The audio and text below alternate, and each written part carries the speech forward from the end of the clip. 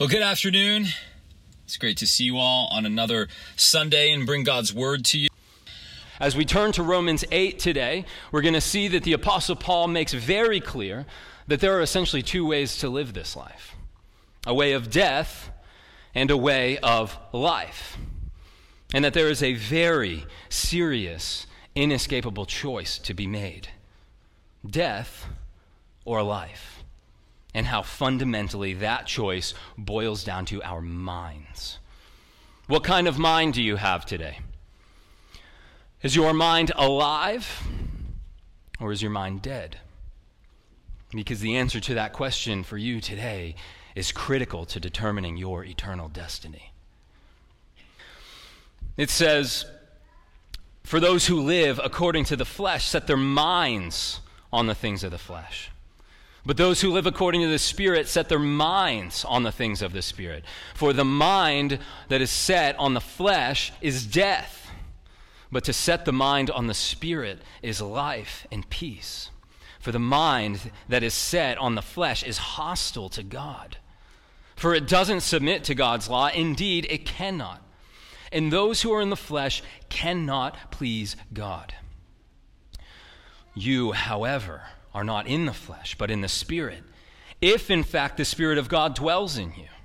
Anyone who does not have the Spirit of Christ does not belong to him. But if Christ is in you, although the body is dead because of sin, the Spirit is life because of righteousness. If the Spirit of him who raised Jesus from the dead dwells in you, then he who raised Christ Jesus from the dead will also give life to your mortal bodies through his Spirit who dwells in you.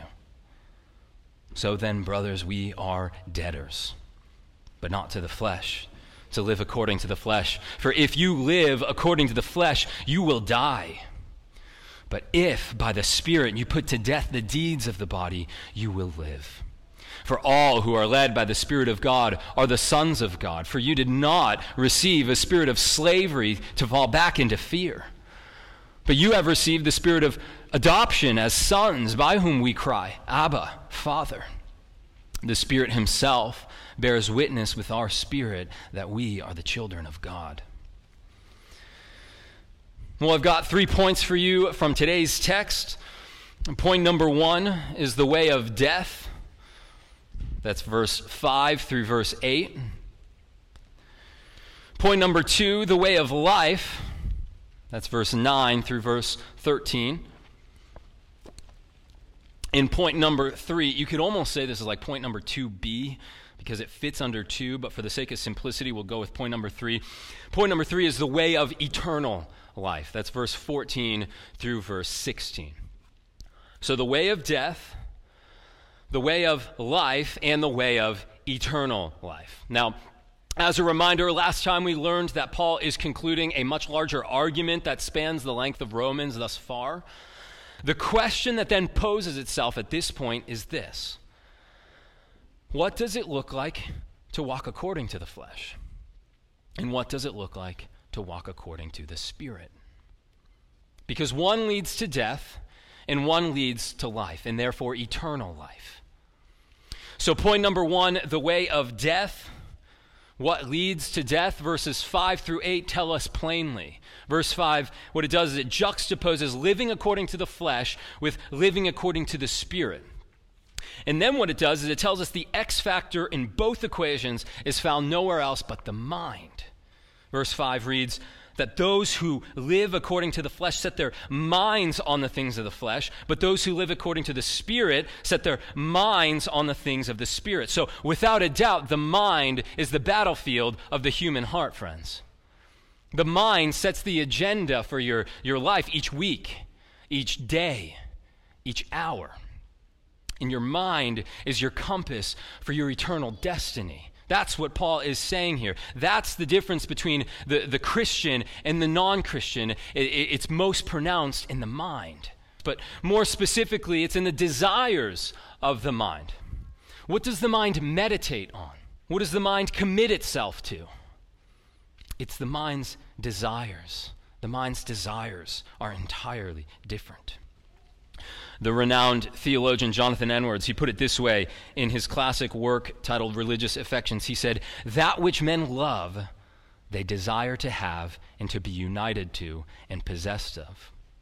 Those acts which men delight in, they necessarily incline to do.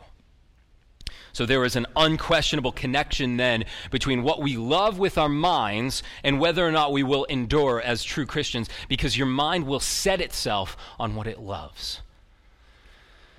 I've never thought I'd be interested in pursuing a PhD at this point, and that remains the case. But if I ever did, I've always felt that there's a good chance it would be on this subject right here. The Apostle Paul's theology pointing to the reality that if you want to change the way you live, you must ultimately change the way you think. Let me say that again. If you want to change the way you live, you must ultimately change the way you think. Here's another way of putting it. Your mind shapes your perception of the world, and therefore each choice you make. To make different choices, then, you need a different mind. We see this all throughout Paul's writings. He calls on us to be renewed in the spirit of our minds, right? He prays time and time again, not that we would feel the love of Christ, never once does he do that actually, but that we would know the love of Christ.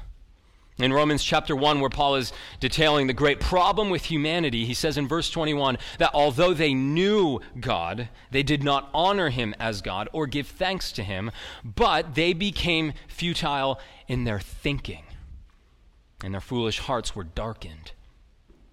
And then, of course, right here in our text today as well. Friends, the first and most basic test you can conduct on yourself to address whether you're living according to the flesh or living according to the Spirit is, where is your mind at? Where is your mind at? What is your mind set on hour after hour, day after day, week after week, year after year? Has anything changed? Is your mind still consumed by the things of this world, by the lusts of the flesh, by the uptick in your bank or retirement accounts, by the appreciation or the approval of other people that you so long for? Here's another way of thinking about it. Are your spiritual New Year's resolutions always the same? Some of us here have been, as Paul says, living according to the flesh, with our minds set on the things of the flesh for years. Some of us, even for decades. Almost nothing's changed at all, and it's always pushed off to next year. Some may even feel imprisoned by your desires. Better yet, many of you are currently imprisoned by your desires, and you don't even know it because you haven't stopped to think about it. Paul put it this way in the book of Ephesians when talking about the fallen natural mind of those who are spiritually dead. He talked about being essentially a dead man or a dead woman walking, living in the passions of our flesh, he says, carrying out the desires of the body and mind. Whatever felt good, you did it. Whatever looked good, you just went for it, like a spiritual zombie being yanked around by the leash of your senses. You love this world. We love this world. Your mind is set on the things of this world. Comfort is king. Approval is required. Pleasure is essential. Riches are demanded. You may have thought all this time that you've been living by the Spirit through regular church attendance, which is a good thing, or goodwill towards others, or because you know a lot of things in the Bible, when in reality, friend, if you checked your mind and your desires, you find that they're engulfed in the things of the flesh. You may very well be, as verse 6 says, spiritually dead, headed for an eternity of death. The path to pursuing death in this life, the path to pursuing death forever, obey your mortal mind. Embrace it. Give in to it. Make excuses for it. And as you follow its impulses and commands, kind of like the GPS of your life, it will lead you headlong into an eternal separation from God and all of his goodness forever. It says, the mind set on the flesh is death, but the mind set on the Spirit is life and peace. We'll get to that peace on the Spirit and having peace in just a minute. But if you look at verse 7, it says for or because. right? So the reasons the mind is set on the flesh, the reason the mind set on the flesh leads to death is because, it says there, the mind that is set on the flesh is hostile to God. For, or because, it does not submit to God's law. Indeed, it cannot. You see, it's not just the mind of the flesh is like spiritually dead in some kind of neutral state, like rest in peace, mind of the flesh, or rest easy, you harmless thing. No, not only is the mind of the flesh spiritually dead, it's openly hostile to God and his laws. It's resistant to it. It actively clenches its teeth at him. You ever play with magnets before as a kid?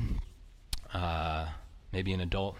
Now they stick together. You know, you have a north side, you have a south side. What happens when you flip one over and you try to connect two north ends or two south ends?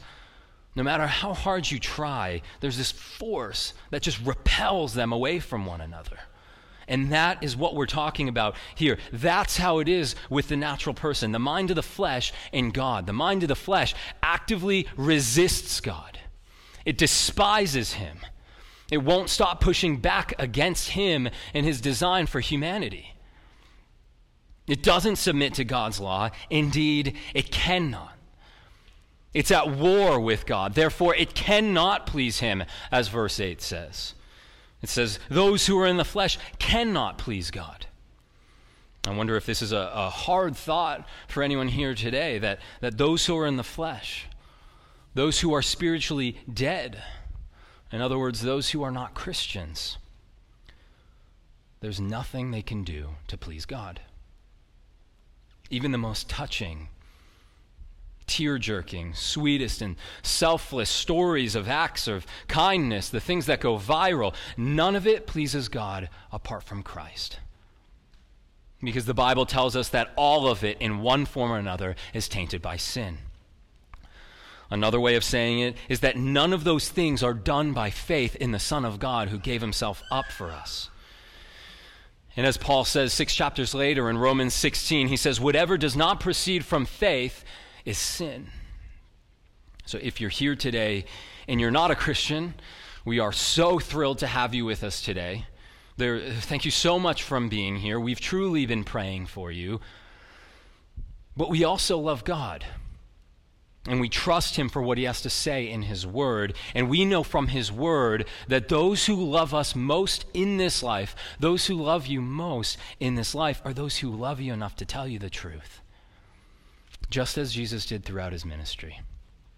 And the truth we find in the Bible, indeed in this text, is that there is nothing you do that pleases God. There is nothing that you can do or will do to please God.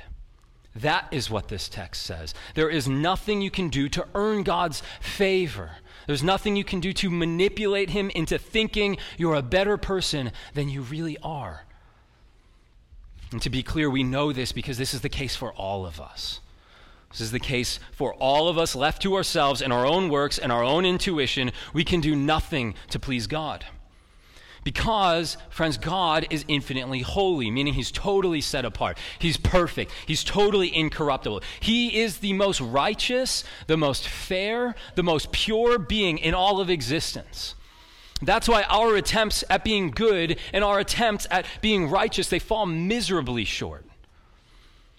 But here's the thing, the God of the universe who gives us breath this very moment as you sit in your chair, who has patiently endured our wickedness year after year, day after day, hour after hour, our constant rebellion, our constant idolatry, our pride. This God has made a way for us to indeed be redeemed and reconciled to himself, to be made new, to be set back in right relationship with him. How? Romans 8, 1 through 4, our text from last time, it says, by sending his own son in the likeness of sinful flesh, and for sin, he condemned sin in the flesh in order that the righteous requirement of the law might be fulfilled in us who walk not according to the flesh, but according to the Spirit. You see, Jesus Christ, God incarnate in love, took on this flesh, took on our sin, became a man so that he might be made a curse on that day on the cross. And he bore the divine weight of God's wrath against our sin and all sin. that his life might be credited to us. His perfect life might be credited to our lives, and therefore we might inherit with him eternal life. For anyone who would turn from their sin, turn from living according to the flesh, and put their trust in Jesus. Think of that magnet example I gave earlier. You take those two north ends, you take those two south ends, you try to connect them. It's simply impossible until one flips. Until one turns around and becomes one with the other. That is what God calls us to in the gospel, friends. Turn from your sins. Turn to the one who loves you and gave himself for you. This is the way that leads to life, from death to life, which leads us into our second point for today, the way of life. So we have the way of death, which is to obey and give in to your mortal mind. And we have the way of life. We saw up in verse 6 that the mind that is set on the Spirit is life and peace. And this is a big deal, friends. The one whose mind is consumed with, is oriented towards the things of God, is the Christian. And the Christian, therefore, is the only one able to actually have peace in this life. True, everlasting peace. The Christian is the only one able to live this life truthfully, to live this life honestly. And what I mean by that is they can live in light of who they truly are and live in light of who God truly is. What a grand source of peace that is. We don't have to fake it. For anyone here who's exhausted, being constantly dissatisfied or frustrated, constantly chasing and lusting after the next thing and the next thing and the next thing, there is peace to be had for you today.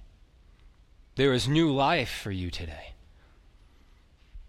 Undoubtedly, this text is a text addressed to Christians, to those who are spiritually alive.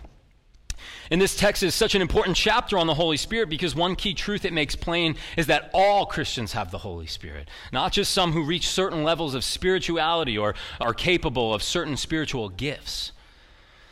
But then if you look at verse 9 and 10, it says, "You, however, are not in the flesh, but the Spirit, if in fact the Spirit of God dwells in you. Anyone who does not have the Spirit of Christ does not belong to him. But if Christ is in you, although the body is dead because of sin, the Spirit is life because of righteousness." So if you have Christ, this is saying, you have the Spirit. If you have believed the gospel, you've been sealed with the promised Holy Spirit, as Paul wrote in Ephesians 1. And if you have the Holy Spirit, of course, you are called to live in accordance with that reality. So the way of life is to live as the one who has the Spirit dwelling in them. And to be clear, living according to the Spirit does not mean like a kind of mystical guidance on the whim in your decision making, or having all the feels when your favorite worship song comes on. No, living according to the Spirit means being under the dominating influence of the Holy Spirit, as he convicts you of sin and doesn't allow you to keep making excuses for it. As he pours the love of Christ into your heart, as you focus on him and not on yourself. As he sanctifies you by stirring your affections towards God and away from this world. As he helps you pray even when you have no idea where to start or what words to say. As he empowers you to see and obey and love Christ in his word. That's what it looks like to live according to the Spirit. And that leads us to a couple of big ifs to consider, one in verse 9 and one in verse 10. If you look there, verse 9 says, "If in fact the Spirit of God dwells in you." And then verse 10 picks it up, it says, "If Christ is in you." So Paul is basically writing to those who have the Spirit of God dwelling inside of them, yet also kind of issues this test by saying, if you have him dwelling in you. What was he said to the church in Corinth in 2 Corinthians? He said in 2 Corinthians 13:5, "Examine yourselves to see whether you are in the faith. Test yourselves." And so, professing Christian here today, are you in the faith? Is Christ's Spirit in you? Remember, those who are in Christ have already been justified by grace and are without any condemnation. It's not so much about proving your faith as it's kind of like you're passing somebody's test. It's examining yourself to pass what the Bible expects from born-again believers. In other words, the Spirit's work inside of us needs to show itself outside of us. And not as the root of your faith, you might have heard, but the fruit of it. If there is no fruit from your faith, could it be that there is no root? That's the reason the tree of your life is not producing fruit. It could be because you're actually dead. Are you one who is dead or alive today? Because this text is a good gut check for us to consider. Verse 9 also says in the second half, it says that anyone who does not have the Spirit of Christ does not belong to him. So there's a sense of belonging here. In the tree example, think of like a massive living tree with all sorts of branches, and you being one of those branches. Are you one who serves as evidence that the tree is indeed living? Or does the fruit of your life or lack thereof indicate instead that you're not a part of that tree at all? That you're a dead branch? A good pulse check again of whether or not you belong to Christ. Think with me. Do you desire the same things that he does? Do you find joy in the giving of yourself to others? In the salvation of sinners? In the growth of other Christians? In seeing God receive the glory instead of you? This is what Christ delights in. And this is what those who belong to him delight in. Even though our bodies are still dead because of sin, as verse 10 says, the Spirit is life because of righteousness. I said last time that this is what it looks like to live in the already but not yet. Our flesh is still fallen in this life. Our flesh still craves the fleeting pleasures of this world, absolutely. Our flesh is still hostile to God, but that's why we need to die. To shed these bodies so that God might resurrect us to a new one. That our bodies might match our regenerated spirits. That the Spirit would rule in the kingdom of Christ instead of constantly being at war against the flesh in the kingdom of Adam. That's why Paul is talking about at the end of chapter 7 when he said that he sees in his body another law waging war against his mind. That's what Peter talks about when he pleads with believers to abstain from the passions of the flesh, which he says wage war against your soul. Christian, right now, as you sit there, there is a war taking place over your soul right now between the flesh and the Spirit. And as we learned in point number 1, what they're doing is they're battling over your mind. It says, although your body is dead because of sin, the Spirit is life because of righteousness. As a reminder, the Spirit being life because of righteousness here is the Spirit being life because of the righteousness of Christ ruling as a result of the realities of the gospel. Because of the law being fulfilled on our behalf. Remember, God now considers us to have fully obeyed the law's demands because of Christ's obedience for us.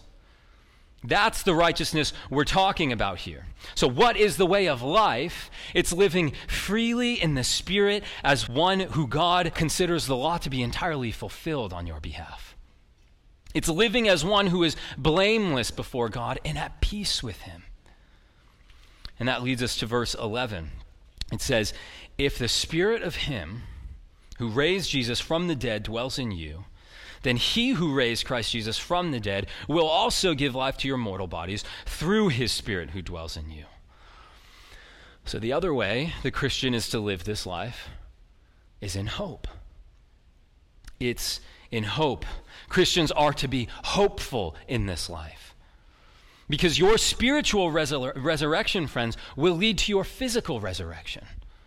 That's what's awaiting you. Christians have been gifted regenerated minds as like precursors to regenerated bodies. We can live in hope of our glorious inheritance. We can live in hope of eternal life. We can live in hope of seeing our Savior face to face. We can live in hope of the resurrected body matching the resurrected Spirit. So then, as verse 12 says, we are debtors.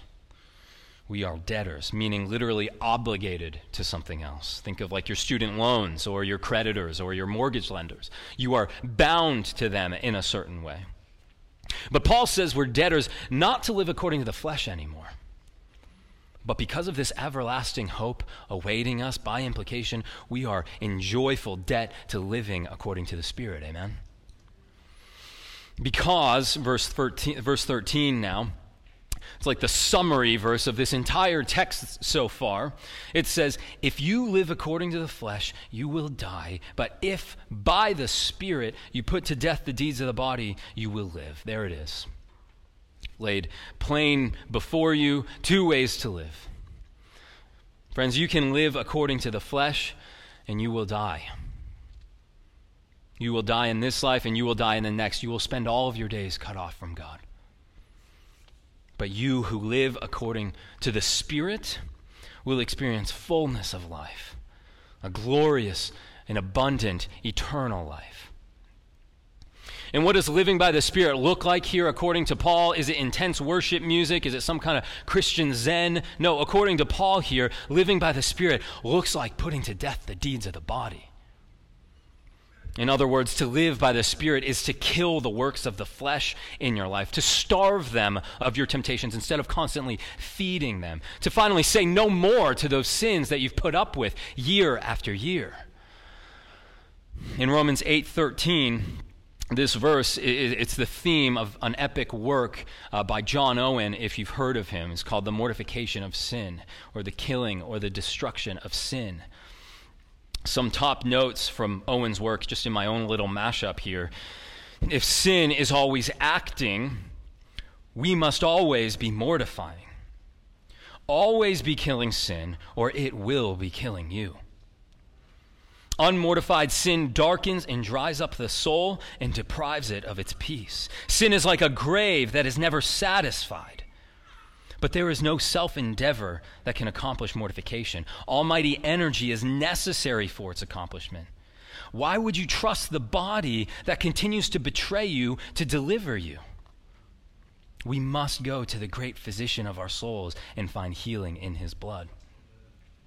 The words here describe a kind of wartime mentality, a wartime ruthlessness against sin, not just wishful thinking, kind of a moderate resistance, not trifling or playing around with sin, not getting as close as you possibly can to it in secret in your incognito browsers or your secondary social media accounts or the friends you think nobody knows about, but a wartime vigilance against your sin, because there is no neutral, friend. You are heading one way or the other.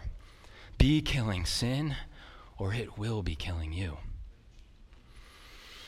I remember a number of years ago, there's kind of this back-to-back news headlines about Christians being persecuted pretty intensely around the globe, being put to death for their profession of faith. This was during the height of ISIS activity. And I know I myself during that time, I'm sure many of us have thought at one point or another, man, if that came down to it for me, would my faith hold up in the moment? With a bounty on my head or a blade to my neck, would my faith hold? Would I stand firm in the face of death? Because going back to the mind, especially what we know versus what we feel, I can tell you, friends, feelings will not hold up in that moment. You will feel scared, you will feel threatened, and you will have every impulse to deny Christ, just as Peter did. But you want a good test of whether or not your faith will hold in that moment. You want a good check for whether you have the Spirit or not. Are you battling your sin? Are you struggling against your sin? Are you fighting it? Because if you're not, and I'm you, I would be very concerned about what that means for the state of your soul. And let me be clear, this battling, this fighting is not just like a kind of white knuckle, self-sufficient, works-based approach to being as good of a person as possible. That's what verse 1 is there for. There is no condemnation for those who are in Christ, certainly. So this battle isn't just being a soldier, it's about fighting as a precious son and daughter. It's about leaning into the grace of the Father. It's about leaning into the substitutionary sacrifice of Christ. It's about leaning into the power of the Holy Spirit as sons and daughters, because, friends, only a true child fights in this way.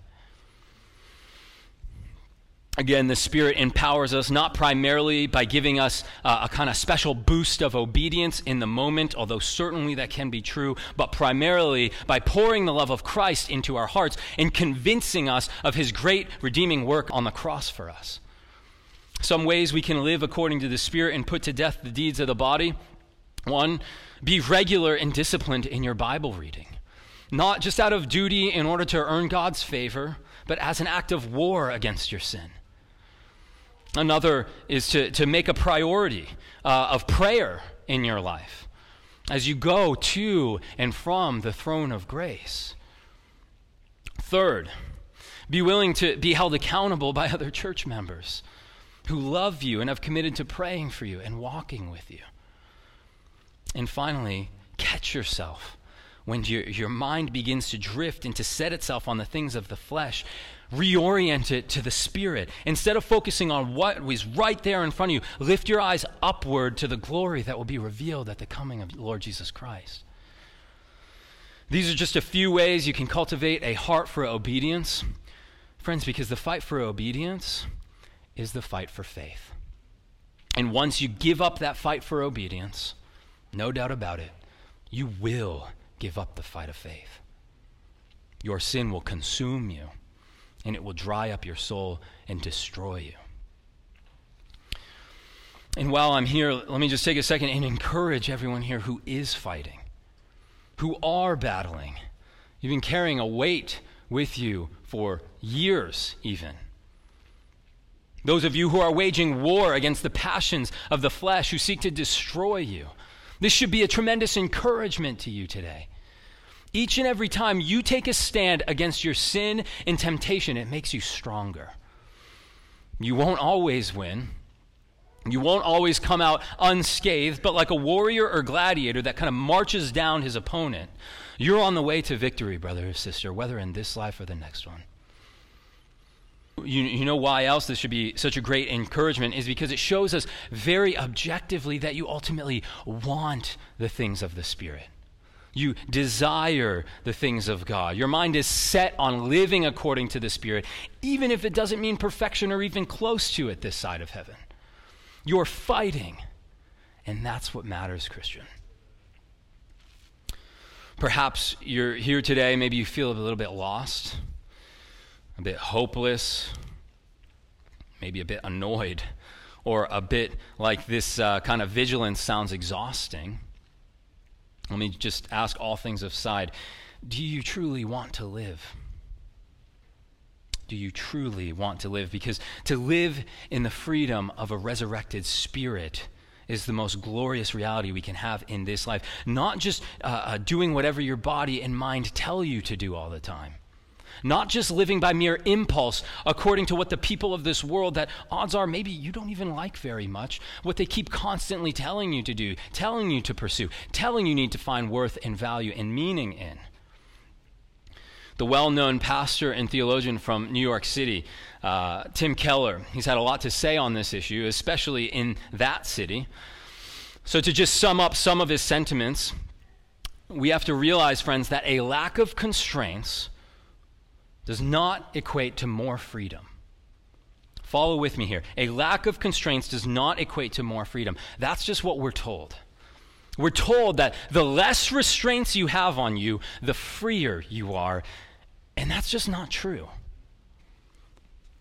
I grew up consuming absolutely enormous amounts of dairy, right? I'm not even joking. I'm talking like 3 or 4 tall glasses of chocolate milk every single meal. Every single meal. I once ate an entire gallon of ice cream and an entire box of Keebler cookies in one sitting. Large pizzas in full, no problem. Whole milk exclusively. You get the picture. It's disgusting and I'm not proud of it. Then something crazy happened. About 10 years ago, my body started not being able to handle dairy anymore.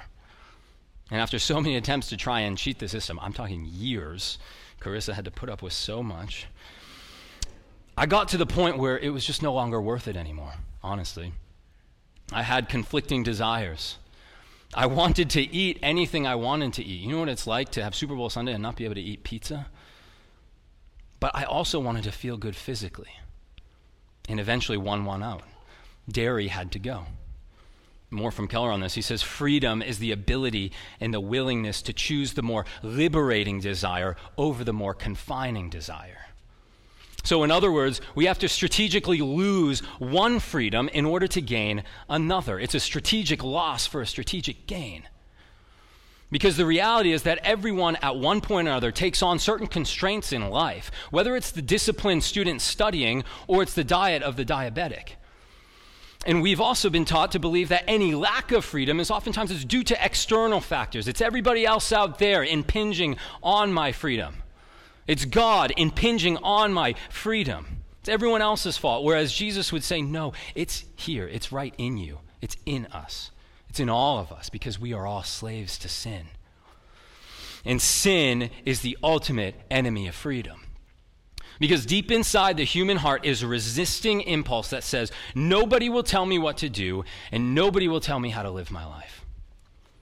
And do you feel that? Do you feel that tension, especially when it comes to reading things in the Bible, friends? Whether in calls to perhaps abandon everything you have, give to the poor, submitting yourself to other church members or church leaders, commands on giving up your finances, on sexual ethic, on gender roles, or not retaliating or living lives of persecution and suffering this side of heaven. Do you feel that tension? Well, friends, that is evidence of the flesh resisting against God, resisting against living according to the Spirit.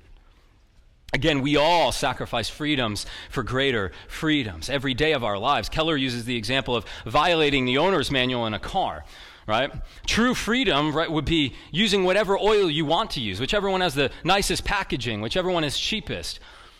Because the modern idea of freedom is it's all about you. It's all about what you want and what you desire. But what happens when you use the wrong oil? What happens if you use an oil that doesn't fit with the design of the vehicle? Well, it's going to break on you. And that would lead to a far greater loss of freedom. You're going to be carless. So what do you do to live a freer life? You accept the constraints.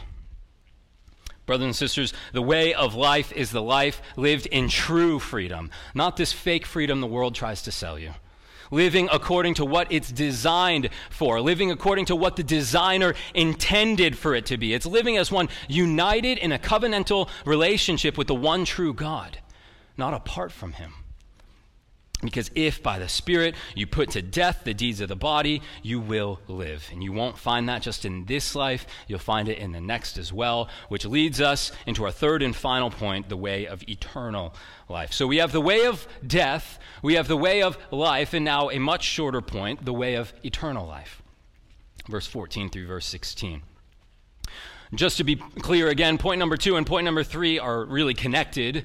They're not like two different paths. There's not 3 paths here, but one in the same path. Jesus taught that he came to give life now and life abundantly. In John's gospel, he says, I am the resurrection and the life. Whoever believes in me, though he die, yet shall he live. And everyone who lives and believes in me shall never die. So the way of life really is the way of eternal life. The ultimate reality of the already but not yet is the life we fully enjoy now that will extend into all of eternity. Amen? Our final 3 verses for today read, For all who are led by the Spirit of God are sons of God, for you did not receive a spirit of slavery to fall back into fear. But you have received the spirit of adoption as sons, by whom we cry, Abba, Father. The Spirit himself bears witness with our spirit that we are the children of God. Your NIVs will use the word children there instead of sons. The Greek word there is the word sons, but undoubtedly this is talking about all of the children of God, so his precious sons and daughters. And what these last 3 verses are saying is that God adopts into his family all those who he's made alive by his Spirit. That if you have the Spirit, you're not just going to live a joyful, hopeful life in this life. You're not just going to be resurrected. You're also right now adopted as a member of God's family, the family of the living God. J.I. Packer, he puts it this way. He wrote, "Adoption is the highest privilege that the gospel offers, higher even than justification. As God loved his only begotten Son, so he loves those he has adopted." This is from the Christian classic, Knowing God. You've probably heard us talk about it. I don't know if we have a copy or two left on the bookstall. I'm not exaggerating.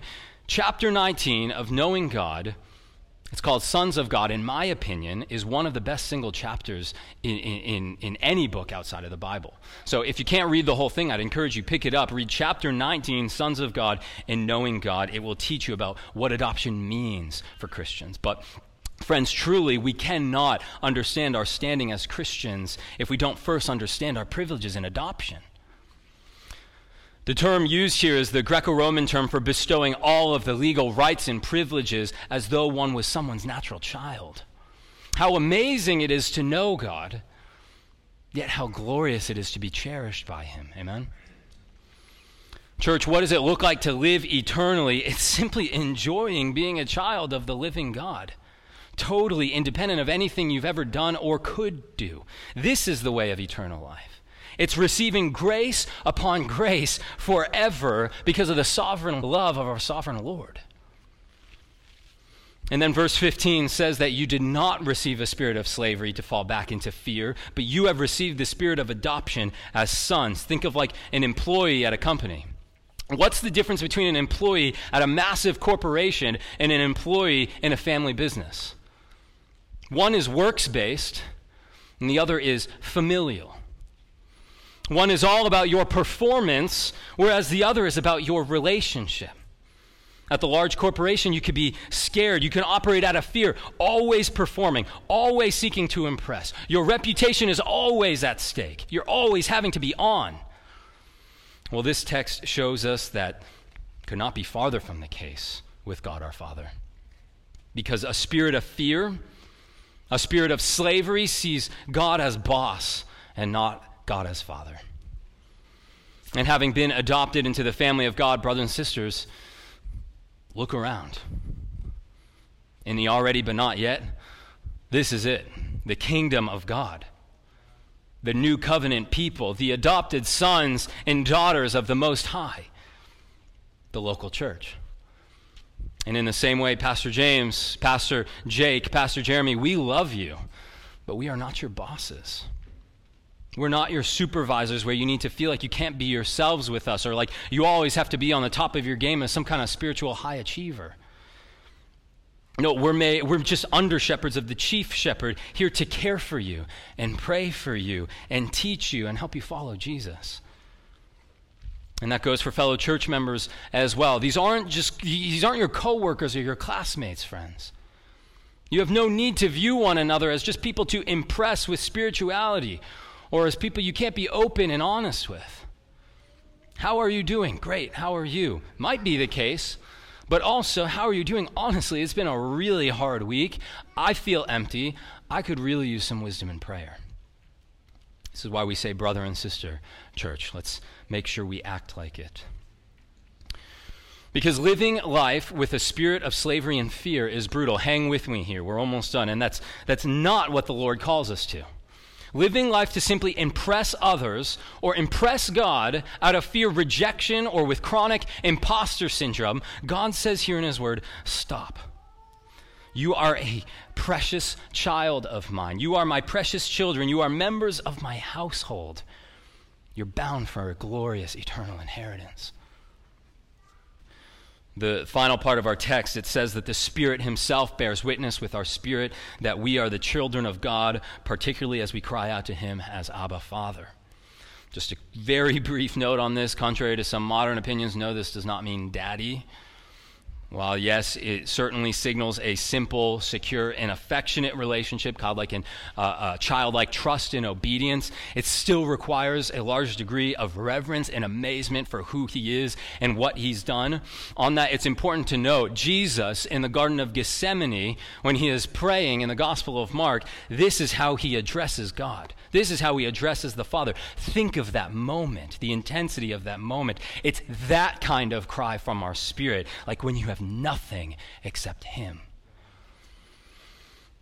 The way of eternal life, then, is to recognize that there is no one above him, no one beside him, nothing or no one to be valued over him, as you simply enjoy your adoption and all of its benefits forever.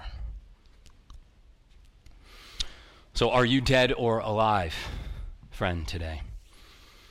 Are you caught obeying your flesh? Is your mind set on the things of this world? Friend, if so, you can be made alive today. The Lord holds out his wounded hands for you, ready to resurrect you from your spiritual and physical grave. Turn from your sin. Put your trust in Jesus. Paul wrote in chapter 6, he said, "What fruit were you getting at that time from the things of which you are now ashamed? Because the end of those things is death," friend. You have the way of death. You have the way of life. The way of life eternal before you. Which will you pursue? In closing, the great John Newton, 18th century Puritan pastor, preacher, he once penned a hymn that gets to the very heart of what we've just considered. I'm just going to read an excerpt from it, and we're just going to leave it there. He wrote, "To see the law by Christ fulfilled, to hear his pardoning voice, can change a slave into a child, and a duty into choice.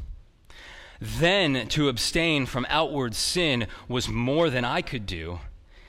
Now, if I feel its power within, I feel I hate it too.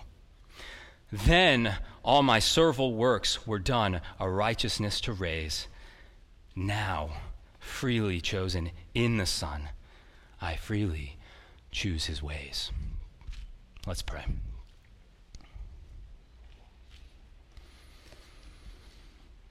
Father, thank you for who you are.